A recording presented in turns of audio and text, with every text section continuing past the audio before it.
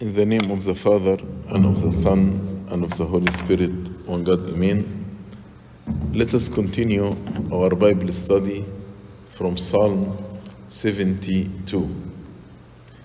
This psalm actually is written by David the prophet and for his son Solomon.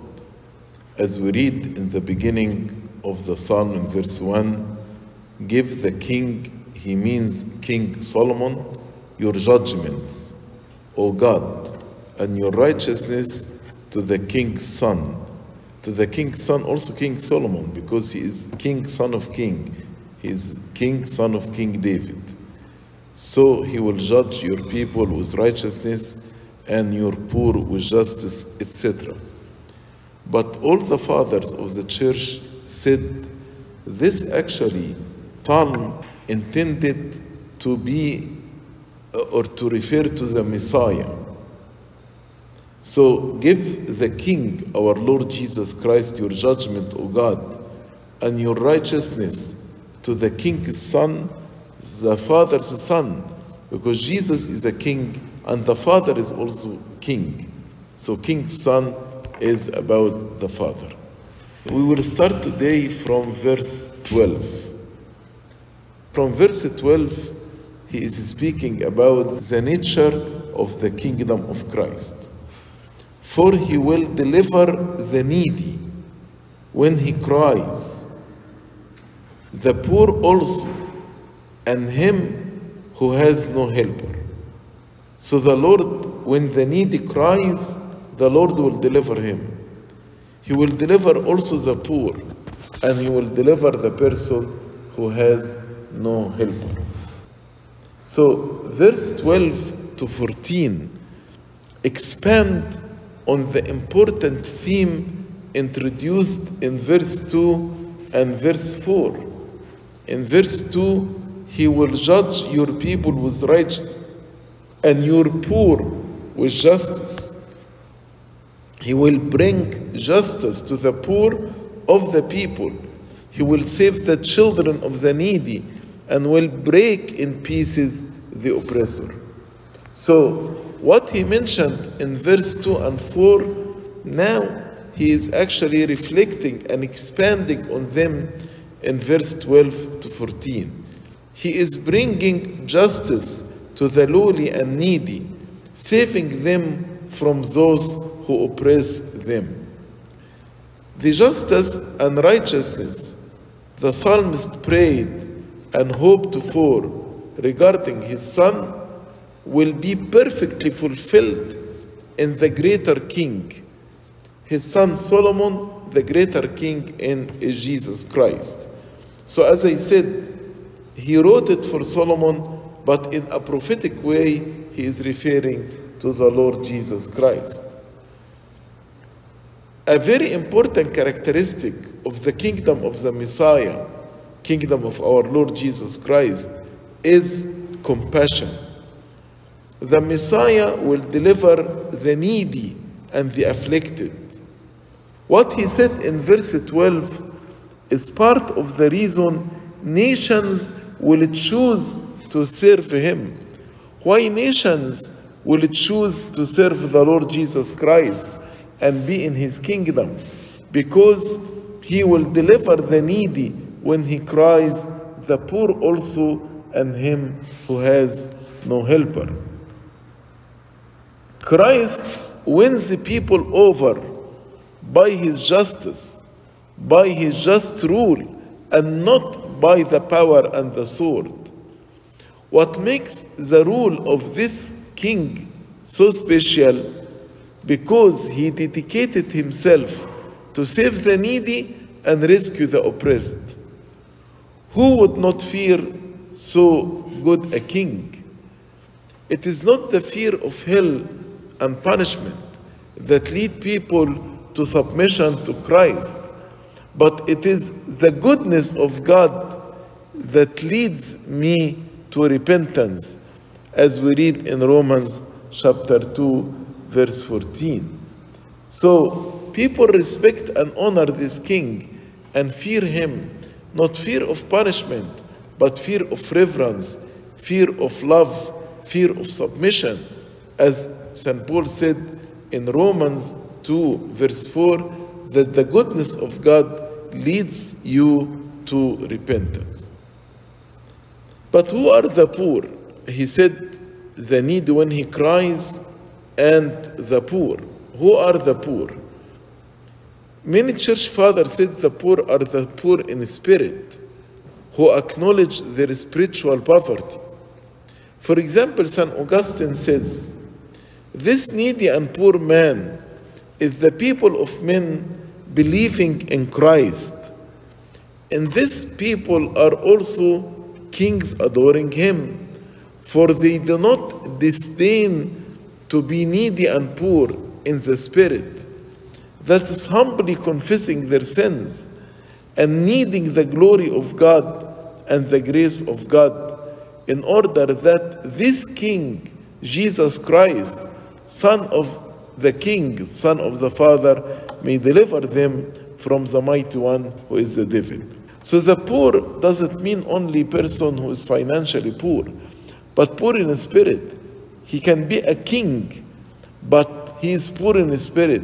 He goes, confess his sins, and he feels he is needy for the glory of God and the grace of God. That's what St. Augustine says. He explains that the mighty, to deliver them from the mighty one is the devil. Turn it from a crafty creature into a mighty creature by our iniquity. For if man had not yielded to temptation, he never could have been subdued by the devil. Why some people are subdued by the devil? Because they yielded to temptation. Man became the captive of the devil by his sin. St. Augustine continues and says, but he, Christ, that has humbled the splendor and has entered into the house of the strong man. House of strong man is Satan, when he descended to Hades, to bind him and to spoil his vessels. He, Jesus, has delivered the needy and the poor man. For this neither the virtue of anyone could accomplish. No one can bind the Satan. No one can plunder his goods. No one can deliver the needy and the poor man from the hand of Satan except the Lord Jesus Christ. Neither an angel, nor archangel, nor a prophet, nor just man, not a patriarch can accomplish this. When then there was no helper, then by his coming, by the coming of Christ, he saved all of us by himself. Verse 13, he will spare the poor and needy and will save the souls of the needy. He will spare the poor and needy and will save the souls of the needy. Now he tells us in what manner Christ will deliver men from the devil, by forgiveness of their sins. He spared the poor and needy means by forgiving their sins, he spared them. Once the Lord forgive our sins, the chain that held us captive to Satan are broken. So he spared the poor and needy. Christ also will bestow grace and justice on them, so save the souls of the needy. He said two things. He spared the poor and needy and will save the souls of the needy. He spared them by forgiving their sins. Save the souls of the needy by granting us his grace. So his grace will help us to continue fighting the temptation. So St. Augustine comments. He has recommended to our notice both the aids of grace. What are both? Forgiveness of sins and granting us his grace. Both that which is for the remission of sins, that's number one, when he says he will spare the poor and needy.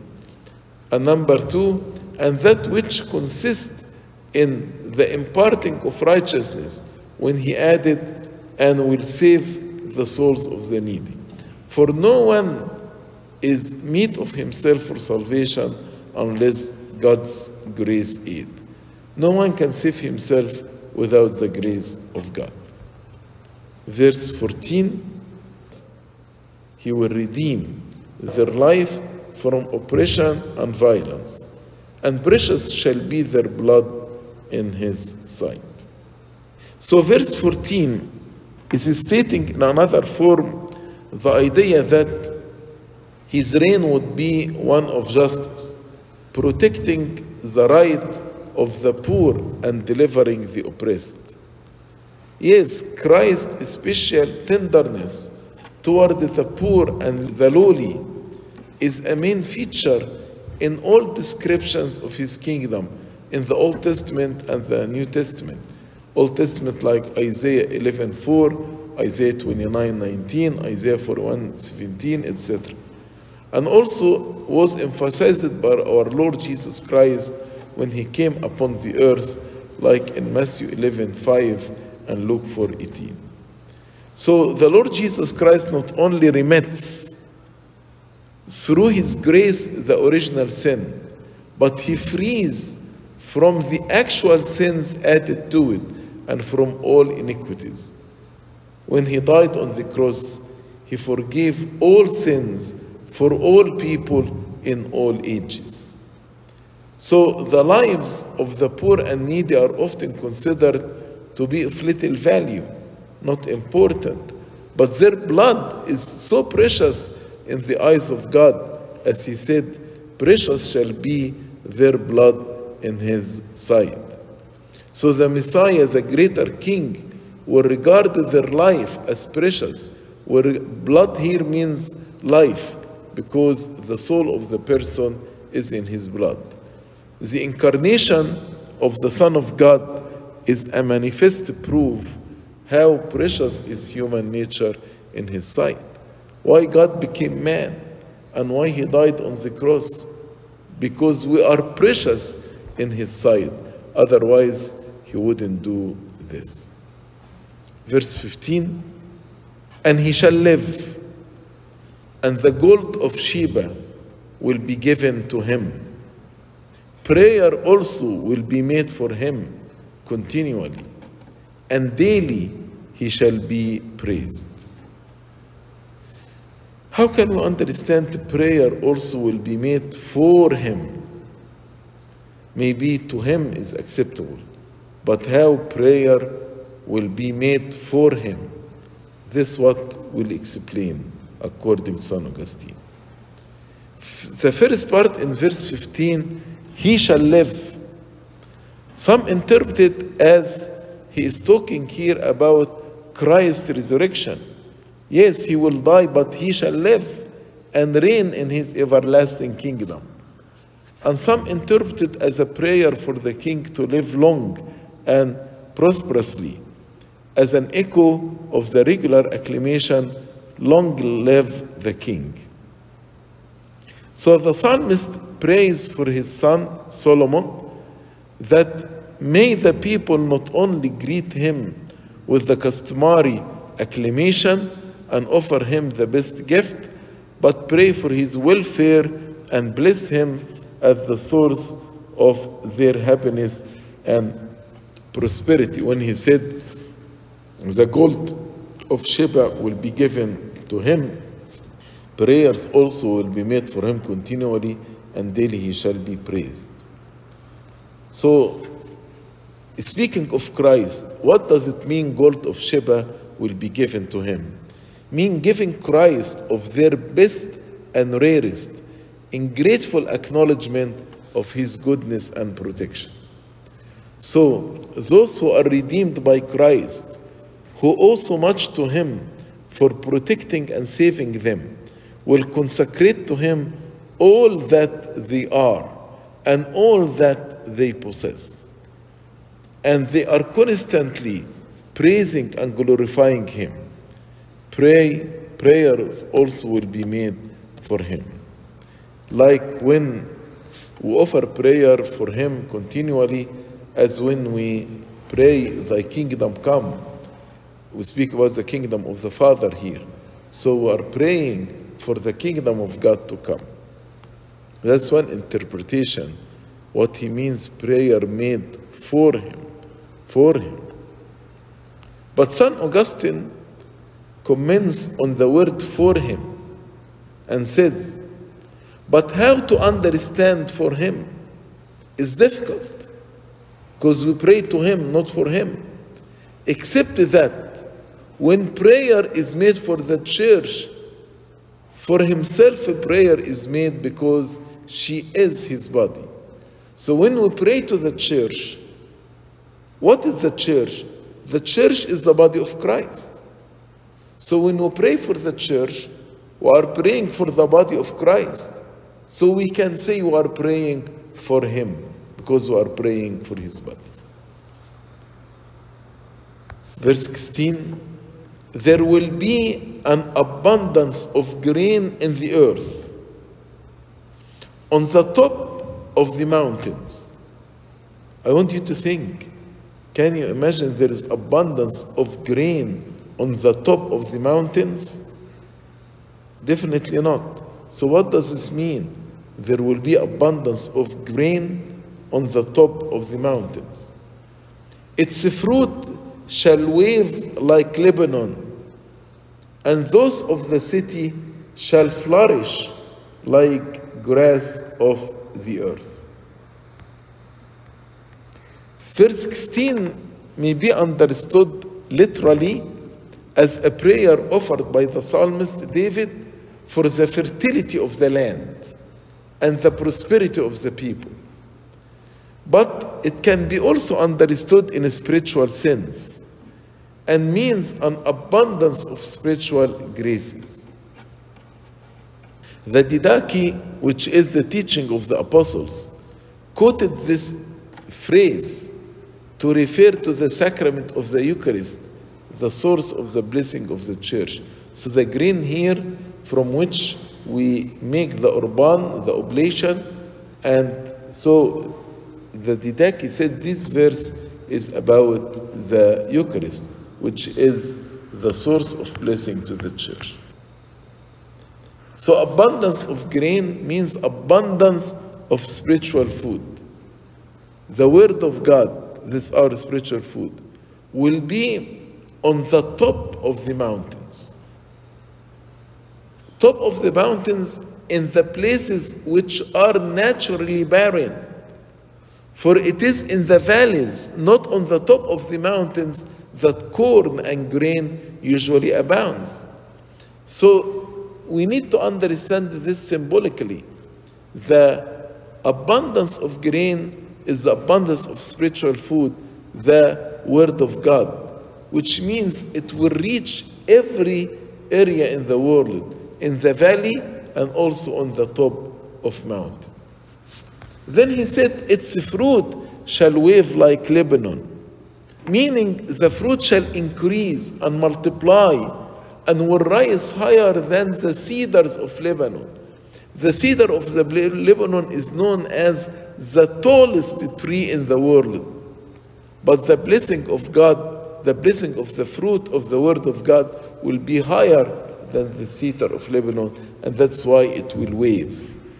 So such fruit will consist in the crowd of the believers. And the believers will flourish and be multiplied in such numbers as to resemble the growth of the grass on the land. And those of the city shall flourish like the grass of the land, of the earth. And this happened actually. The gospel after the death of our Lord Jesus Christ was first preached in the city of Jerusalem and was blessed for the conversion of many there who were fruitful in grace and good works. Luke tells us in Acts chapter 6 that the word of God spread and the number of the disciples multiplied greatly in Jerusalem. That's what we just read in verse 16. Multiplied greatly in Jerusalem. Verse 17, his name shall endure forever. His name shall continue as long as the sun, and men shall be blessed in him. All nations shall call him blessed. Definitely these words apply only for the Lord Jesus Christ. His name shall endure forever. David concludes the psalm with prayer and praise for the future Messiah. His name shall endure forever means his throne is forever and ever. His kingdom is an everlasting one. As we say in the Creed, his kingdom shall have no end. His name shall continue as long as the sun.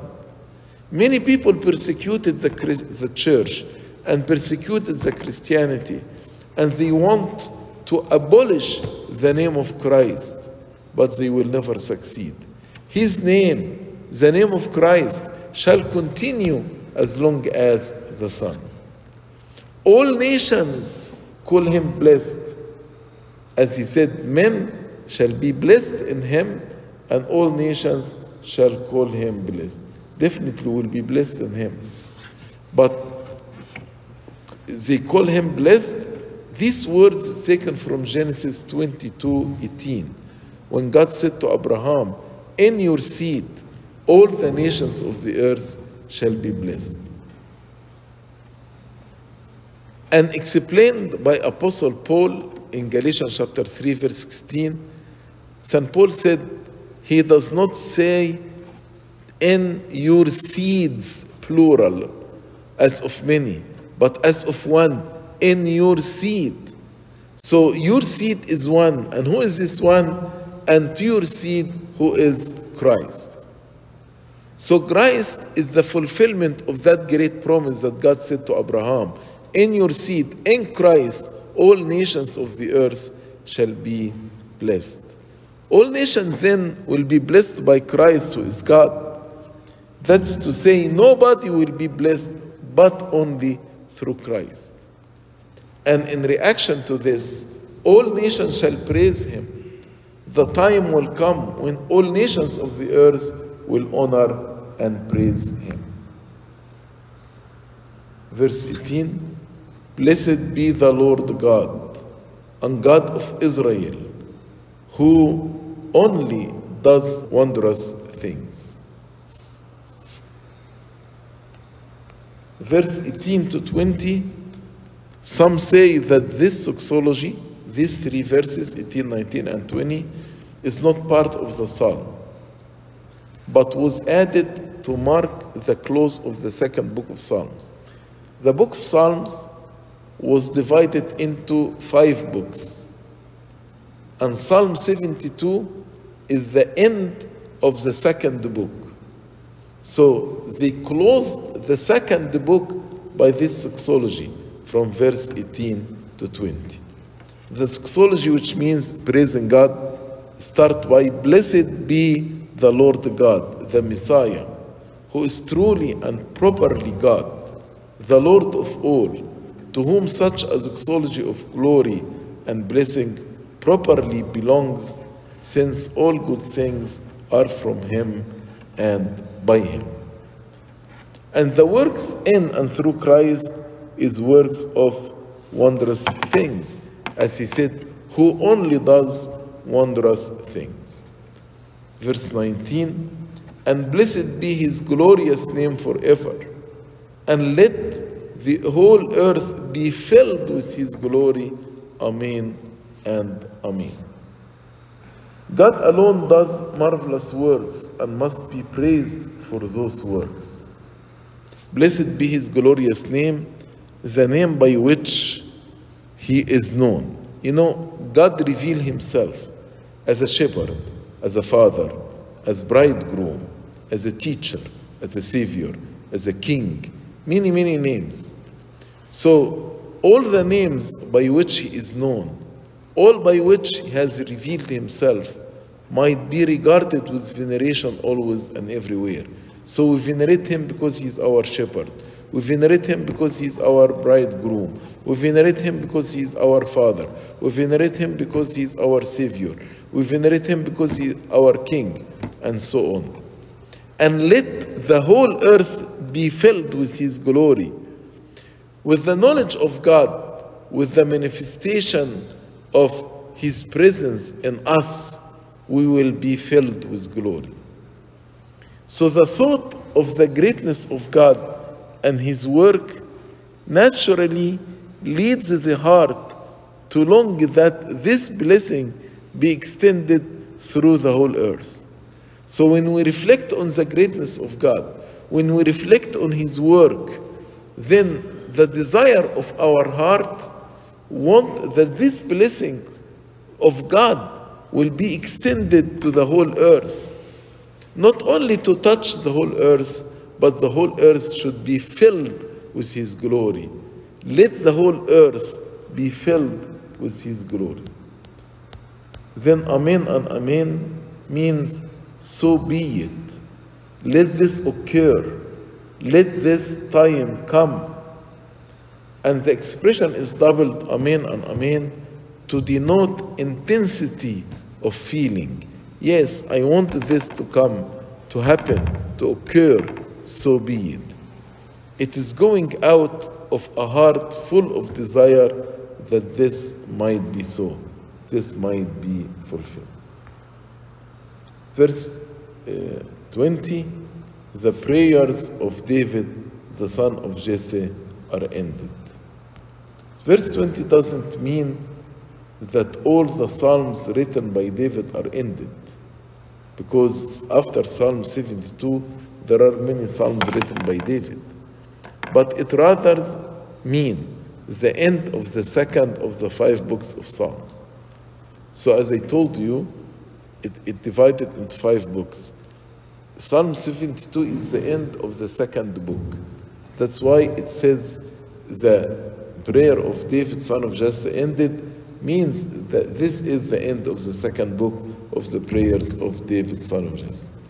Some say that this verse 20 is not part of the psalm, which makes sense, but it was not placed here by the author of the psalm. Yeah, David did not place it here at the end of the psalm. It's worth noting that these are not only psalms but prayers. So these psalms are prayers, not only songs. Psalm means a song. This actually concludes our Bible study from Psalm 72 tonight. Glory be to God forever and ever. Amen.